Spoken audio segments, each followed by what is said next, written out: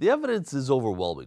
The impact of COVID-19 on communities of color was out of proportion to the size of those communities in the overall American population. Today's guest is among a group of scholars whose new book argues the experience with COVID is consistent with other difficult experiences in American history.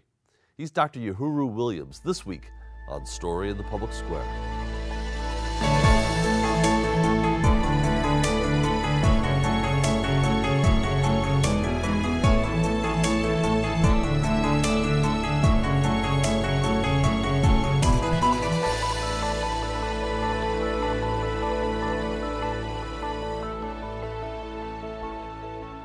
Hello and welcome to A Story in the Public Square, where storytelling meets public affairs. I'm Jim Lutis from the Pell Center at Salve Regina University. And I'm G. Wayne Miller with the Providence Journal. This week we're joined by Uhuru Williams, the Distinguished University Chair and Professor of History, as well as founding director of the Racial Justice Initiative at the University of St. Thomas. He's a contributor to and co-editor of a new book, After Life, A Collective History of Loss and Redemption in Pandemic America. Uhuru, thank you so much for being with us. Thanks for having me. Good to be with you both. So the book is co-edited, I should note, with Carrie Lee Merritt and Raylan Barnes, and it's a remarkable read, Afterlife, which tries to make sense of the pandemic experience in the United States. And I should note that as we sit here today, there's more than 1 million American dead from the pandemic, and we're losing still about 400 to 450 Americans every day as we tape this. Can you put that into some sort of context for us? How big is that number in American history? Well, it's incredible. And in fact, that's part of the reason that we were motivated to write the book. You had, in the immediate aftermath of the pandemic, of the kind of reckoning with what was happening, these questions about, was there any comparable moment in our history we could look back to and say, this is similar? And when we think about, for example, the number of people killed during the American Civil War, this surpasses that. If we think about the number of people killed in World War I and World War II, these numbers surpass those numbers. So it's not hyperbole to say that this is unprecedented. At the same time, there's much that we can learn from the experience of Americans with those previous moments of tragedy. And part of what we hope to do in writing this book was to make those comparisons, to draw out those comparisons. You often see when people talk about historians, thinking about us talking about things that have happened in the distant past. And in fact, we thought historians might be best positioned in this moment to help provide a little bit of hope by giving the perspective of what was happening through the lens of history. So I think I want to pick up on that a little bit. So I'm a historian too, and we think of ourselves as sort of squirreled away in archives, reading dusty papers. Is there a risk in having historians reflect on something that is so immediate? Well, I think there is, at least in terms of the academy, it's something that we're probably uncomfortable with. And we acknowledge in the introduction that this is a bold experiment. It is really taking historians out of their comfort zone and saying, with that ability to anticipate from this deep knowledge of history, are there things that we can learn from the past? Are there things that we can project forward? How do we develop a sense of hope? How do we understand resiliency in light of something like a global pandemic and its relationship to other pandemics in our history? The Spanish flu of 1918, for example. How do we think about a racial reckoning in light of other moments of racial reckoning? The Civil War and Reconstruction, the Civil Rights Movement of the 1950s and 1960s. And how do we deal with large questions of grief and political turmoil in ways that actually inspire us to have hope? And I think historians, legal scholars are uniquely positioned to do that, even though, as you pointed out, our work typically is done looking backward rather than projecting forward or talking about the contemporary. So I want to pick up on what Jim picked up on. You and your co-contributors, co-editors, wrote this during the pandemic. This wasn't, okay, we're going to wait until, this fall when we're, in some senses, beyond the worst of it. What about the risk of that? I mean, you're writing in real time, and I would say I think some of the power of these essays comes from doing that, because these were people writing, literally as people around them, people they knew were dying and suffering. And anyway, long question: was there a risk there? I think there was tremendous risk, and we were asking our contributors to be vulnerable in a way that typically we don't expect scholars to be vulnerable. You think about some of the people that are in this volume, people like Jacqueline Dowd Hall, Heather Ann Thompson, Peniel Joseph, Robin D.G. Kelly, some of the most recognized scholars in our field. And we were saying to them, we don't necessarily want you to approach this solely from a historical lens. We want you to look at this in the context of our contemporary moment to try to make sense of this in terms of that broader history that you bring to the table. I think in particular about Heather Ann Thompson's article on the COVID in prisons, the permeability of cells, one of my favorite pieces in the entire volume, where she is raising the issue of all the questions that we associate with mass incarceration in America in the 21st century, and how COVID-19 exacerbates those by forcing us to contend with those in light of this global health pandemic that then calls into question, what are we incarcerating people for? Why is, the world leader in terms of democratic practice last in terms of mass incarceration? And what can this tell us about, again, looking back at other moments in our history, about the problems of mass incarceration as they're related to health crises such as COVID-19? So you use the term exacerbate in terms of people behind bars. And that was a really good essay. The exacerbation also, however, could be and was expanded beyond simply people in prison to communities of color, to indigenous communities who paid a much higher toll and price during the pandemic and continue to. Maybe you can talk about that, the roots of that, why that could even have been the case and was the case, and what happened actually during the pandemic. Well, it's one of my favorite sections of the book too, and we owe that in large part to Kerry Lee Merritt and Raylan Barnes, who both were very much wanting to be able to have readers explore the unique challenges of communities of color, particularly indigenous persons in this moment, Latinx, African American. And the first half of the book, the first part, it's divided into 4 parts, is entitled American Exceptionalism. And it's taking on this notion of American exceptionalism and immigration in light of the lived experiences of communities of color. And in that section in particular, in the introduction, Raylan Barnes and Kerry Lee Merritt talk about the particular challenges that COVID-19 posed to indigenous people, looking at, for example, religious practices, cultural practices that in some sense exacerbated the response to the pandemic, but also racism and legal ways that exacerbated the response to the pandemic. So that was important for us. You also have people like Monica Munoz Martinez, who wrote a phenomenal essay entitled El Paso in the Morning, where she looks at violence against Latinx people during the pandemic, talking about COVID-19 and its disproportionate impact on communities of color, specifically Latinx, but also looking at that in light of the El Paso massacre, and asking the question that we're talking about mass death, not only in terms of the pandemic, we're talking about America reckoning with these kind of deep-seated racial fault lines that still exist, that are still a very big part of the fabric of our nation, and which really manifest themselves in the most glaring terms on January 6th. So, I think that's part of what the motivation was there. And we had some incredible scholars, weigh in on that and look at that through various lenses. Robert Tsai and Monica Munoz Martinez in particular. Uhuru, I read this book with it's a difficult read in the sense that it exposes so much injustice throughout so much American history that continues to manifest itself in the way the pandemic played out and in the kinds of fatalities and disease rates that we saw, particularly in communities of color. But you end on a note of some optimism and some hope. Can you spell that out for us here? Yeah, absolutely. One of the things that spoke to me in the aftermath of the murder of George Floyd here in Minneapolis, St. Paul, was a letter that John Lewis wrote, his final letter to the American people, which is published posthumously in the New York Times, shortly after his death, in fact, days after his death.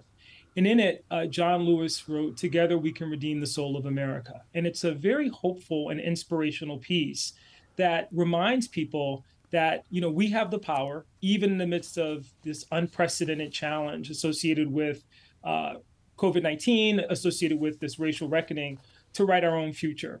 And Lewis said in particular, I like to call it the Lewis Doctrine. If we study the past, if we recognize our shared humanity, and if we recognize that freedom is a constant struggle, that we all have a duty and a responsibility to contribute in meaningful ways to be caretakers of our republic and caretakers of our community, then we're always going to be moving forward. We have moments of challenge, but we can overcome.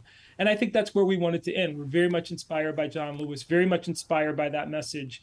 And I think people needed to hear that in this moment, particularly from people who study the past, and are looking at, again, these moments where this is the first time that we heard that, people were closing the door on our future. And in fact, we've risen from the ashes, but we can only do that when we follow what John Lewis outlined in that piece. So you co-wrote the conclusion with Kerry Lee Merritt, and it's really a call of action to all Americans. And I just want to read just a passage from that, and then I have a question. So you wrote, "We need a massive interracial grassroots social movement, a movement of the people, the likes of which no one even from our generation has ever seen. It's time, in fact, it's past time, to turn our outrage, anger, and deep, disheartening sadness into action." Very powerful, very, very powerful. Do you see signs that that grassroots movement is beginning, could begin, and where it might go? It's a great question, Wayne, because I think a year and a half ago, definitely I would have argued that I saw signs of that. I worry, and I think this is a challenge that, again, we have as scholars, as you're kind of, looking back, that Americans have a very short memory. And unfortunately, the American people like a tragedy with a happy ending. I listened to an NPR program a couple of years ago, maybe 10 years ago. And as they were introducing it, they talked about the difference between American literature and Russian literature. And whereas the Russians love these kind of long, drawn out tragedies like War and Peace, these tomes where the hero is poorly rewarded, Americans like the sitcom. We want, our tragedy summed up in 30 minutes, and we want to believe that we can overcome in a short period of time. And we're not invested in kind of the long haul necessary in order to create real and lasting change. I worry in this moment that as we move further and further away from the memory of 2020, what we all experienced viscerally in terms of the stay-at-home orders and the grief and loss that people felt in that moment, and the big and small things that people in our volume, like Eula Taylor, talk about, the loss of our Starbucks table, which would be easy for people to trivialize, but she's saying it wasn't just the loss of the Starbucks table, it was a loss of community, the loss of the ability to socialize. Our experiences in airports, those types of things. As we come back online, as things are coming back to normal, I think that there's a real fear that the momentum toward that is being lost. And in many ways, I think January 6th is kind of a referendum on that. It's a call to action in the sense that we can see what happens when those deep-seated divisions manifest themselves in ways that are harmful. Stephen Barry writes about that in a phenomenal a phenomenal article entitled "Confederates Take the Capitol." But it also is an opportunity for us to think about, the ways that what Kerry Lee and I write about in the conclusion, we can encourage that. And I think a lot of that is a pushback towards some of the things that we've seen manifesting themselves today, the pushback against the teaching of substantive U.S. history, hard history.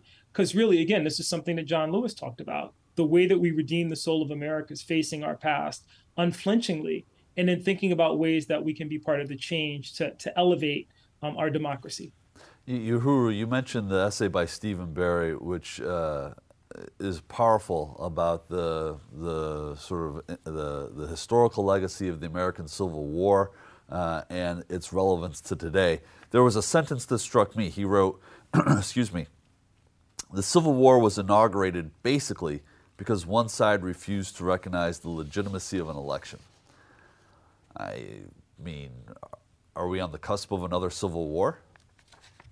Well, I think it's such a powerful point. And in fact, I remember reading that line when Stephen submitted it and just being blown away by the kind of starkness with which he stated that. Yeah. And I think Peniel Joseph also speaks to this in his essay. This idea that we're on the cusp, perhaps, of this kind of, he calls it a third Reconstruction. I talk about it in the book as a third Reconstruction. But we have to remember this Reconstruction follows Civil War, it follows this kind of frame.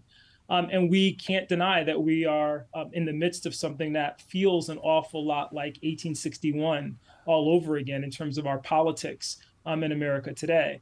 It's funny that Stephen Barry is talking about growing up in Florida, which is one of these key battlegrounds. And we talk about what were the three states at the center of Reconstruction, the last holdouts: Florida, Louisiana, and South Carolina. Sounds, again, suspiciously a lot like today in a lot of ways. So we can learn a lot from our history. But I think part of what Kerry Lee Merritt and I were writing about in the conclusion that you found so compelling, Wayne, is our hope that in embracing this notion of the need for a third Reconstruction, we'd be very forward thinking in terms of how we'd be expanding that in ways that would leave no person, no group, no question, large question left behind with regard to environment, access to healthcare. We would actually be talking about afterlife in the way that Saidiya Hartman talked about the afterlife of slavery, where she says, look, traumatic things leave scars. Slavery left scars, economically, socially, politically, on our landscape. And we can see that in voting rights and denial of voting rights. We can see that in policing, so on and so forth. We'd be asking questions today about how do we, in kind of thinking through this third Reconstruction, ensure that the afterlife, again, would address some of those key issues in ways that meaningfully would address some of the blind spots that we missed in the past. We need to take a quick moment for station identification. This is Story in the Public Square, where storytelling meets public affairs. An audio version of this show can be heard multiple times every weekend on Sirius XM Satellite Radio's popular Politics of the United States. That's the POTUS channel, number 124. We produce Story in the Public Square with a great crew at Rhode Island PBS, and we're lucky to work with them. I'm Jim Ludes. On most days, you can find me running the Pell Center at Salve Regina University in beautiful Newport, Rhode Island. If you want to connect with me on Twitter, you can do so at JMLudes. Joining me as he does every week in the co-host chair is my friend G. Wayne Miller, who is an award-winning journalist with the Providence Journal and the author of 20 books. You can find Wayne on Twitter, too, at G. Wayne Miller. And our guest this week is Dr. Uhuru Williams, the Distinguished University Chair and Professor of History at the University of St. Thomas in Minnesota. He's a contributor to and co-editor of a new book, Afterlife, A Collective History of Loss and Redemption in Pandemic America. You can find Dr. Williams on Twitter at Uhuru Williams. I'll spell that for you. It's YOHURUWILLIAMS. So, Uhuru, there's another element here related to, can we move forward? Can we have this grassroots movement? And you mentioned, I'm summarizing, but that your optimism is a little less now than it was before. The other element here, and I've written about this in a lot of my own journalism, we've discussed this on this program, and that's the mental health impact of this pandemic. So many people who are still alive have been traumatized in so many different ways due to economic reasons, due to racial injustice reasons, and due to losing family members and whatnot. How does that factor in? I mean, this is a huge, huge problem that this country and indeed the globe is now facing. I'm so glad you mentioned that, Wayne, because I think mental health is a huge part of this. And in fact, there's opportunity in looking at the mental health cost of the pandemic and the racial reckoning in ways that, again, affirm some of the things that we've already mentioned, but are worth expanding. The idea that part of mental health is recognizing the problem and naming the problem. So the pushback against, for example, things like critical race theory, the phantom menace of critical race theory in American public schools, and this kind of manufactured controversy over the teaching of the warts that we associate with American history, is not about good mental hygiene. It's about trying to hide our history in ways that ultimately produce harm, because what they do is make this moment seem like an aberration rather than unfinished business. And really what we're talking about is the unfinished business of race in America, the unfinished business of gender equality in America, the unfinished business of the perfection or perfecting American democracy. Having said that, I think the other part of this that's critical is that it's hard for people to see a way forward when they haven't had an opportunity to properly grieve. And this third part of the book is called Finding Light in the Darkness, and it's kind of dealing with the question of grief. Jacqueline Dowd Hall perhaps has one of the best essays for me in that section, where she's talking about basically going through and building a family archive during the pandemic and coming to grips with some of the grief She talks about the grief that came before the grief. And this kind of recognition that these are longstanding problems, that we do become, in some sense, blinded to our own realities in ways that I think are detrimental and invite us to think about mental health in terms of our own mental health, but also the American psyche. What will it take in this moment to think about ourselves differently, to build a new identity, one that's not based on, mythologized American past, but one which is based on an aspirational future where we try to live up to some of the values that we articulate in our core documents and mean those in ways that involve the entire populace. So I think that's part of it. But I would be remiss if I didn't say that I think that one of the things that will be a huge impediment is how people will respond in this moment to those losses which are less tangible and less real to us, and that are really owned by the generation below us. This idea of, what does it mean to have been denied the opportunity to engage socially with others in school? And how is that going to impact that generation going forward? What does it mean to have lost, in some cases, large numbers of one's family?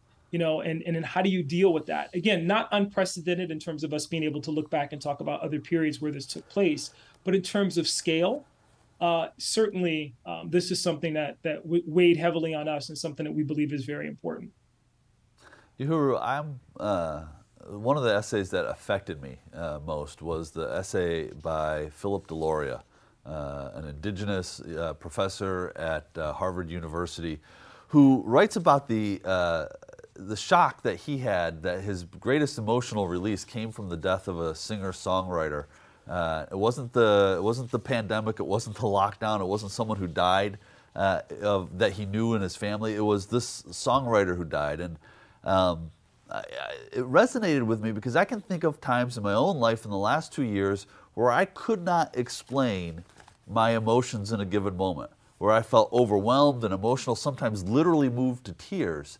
And as I thought about what Deloria had written about, it occurred to me that perhaps, even in our isolation, we were part of this massively shared experience that manifested itself in a whole bunch of different ways. But I don't know, I'm sort of riffing here, I think, a little bit, but this idea that we lived through this shared experience even in isolation, is there validity to that?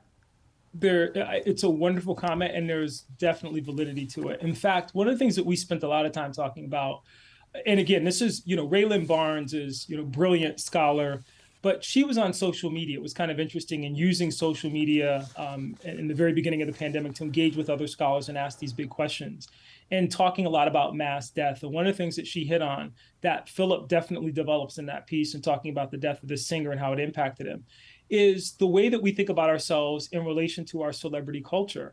And for me, there's no better example of that than the death of Kobe Bryant. If we go back to the death of Kobe Bryant in January, in that moment, we're still believing that it's a tragedy to see such a young superstar pass in that way. And it's an aberration. Things like that don't happen. This is a tragic accident. And, this is, we mourn Kobe Bryant for the loss of the athlete, but we also recognize that, a helicopter crash is something that, is an accident, and so on and so forth. By the time we're in the midst of the pandemic and we are witnessing with frequency the passing of people from all walks of life, celebrities, actors, politicians, a pandemic that doesn't discriminate and no one is immune from, it becomes very real for all of us to have to grapple with our own mortality in ways that it may not be tangible. Maybe you didn't have somebody in your immediate family pass, but someone who you felt you had a kinship and familiarity with because of their music, or because, like Dawn Wells from Gilligan's Island, you watched them on television, in endless reruns as a child, and they pass. It makes real that sense of loss. And so I think when you talk about that, it's why I love Deloria's piece. It's one of my favorite pieces in this volume, because I also went through those emotions. It was like every time someone else, we're accustomed to those things coming far more spaced out. And you want to be able to say, when you're talking about somebody in that context, well, they lived a good life, or, there's some explanation. But when it's a global pandemic and they're coming so close together, it just reinforces all of our own mortality and our own sense of vulnerability. Uhuru, yeah, that's one of my favorite essays as well. And what Jim was saying and what you're talking about in terms of emotions, I mean, this has been 2.5 years of just incredible, I don't even want to use the word roller coaster. I'm really at a loss for words about that. And I'm so glad that this volume recognizes and explores that. I have a completely unrelated or somewhat unrelated question, which is everything we're talking about here is against the backdrop of a highly politically polarized country. Can you speak to that? What do we do? How do we move towards some shared vision again, some resolution, some way of moving forward? We got about 90 seconds left, Uhuru. I'll be brief. Just saying that I think that's one of the reasons that we benefited from some of the voices we were able to bring together in this volume, because they provide this against the backdrop of history. This is not unprecedented, but we've survived because we've recognized ultimately at the end of the day that resilience and strength come from this kind of belief in a shared civil theology. You know, what binds us together is our belief in the American enterprise. And as outdated as that may seem to some, or as frayed as that might feel in our contemporary moment, there is a real sense of belonging that comes when one says that what unites us is our belief in this thing called America, where we can have what John Lewis talked about in that piece. We can redeem the soul of America by reinventing and reinviting people to reimagine what America could mean for the future. And that's an inclusive, democratic, united nation where people recognize their kind of shared kinship through the lens of our troubled history, but then in recognizing that history, also recognize tremendous opportunity to be something that we aspire to be, and then we're in the process of becoming.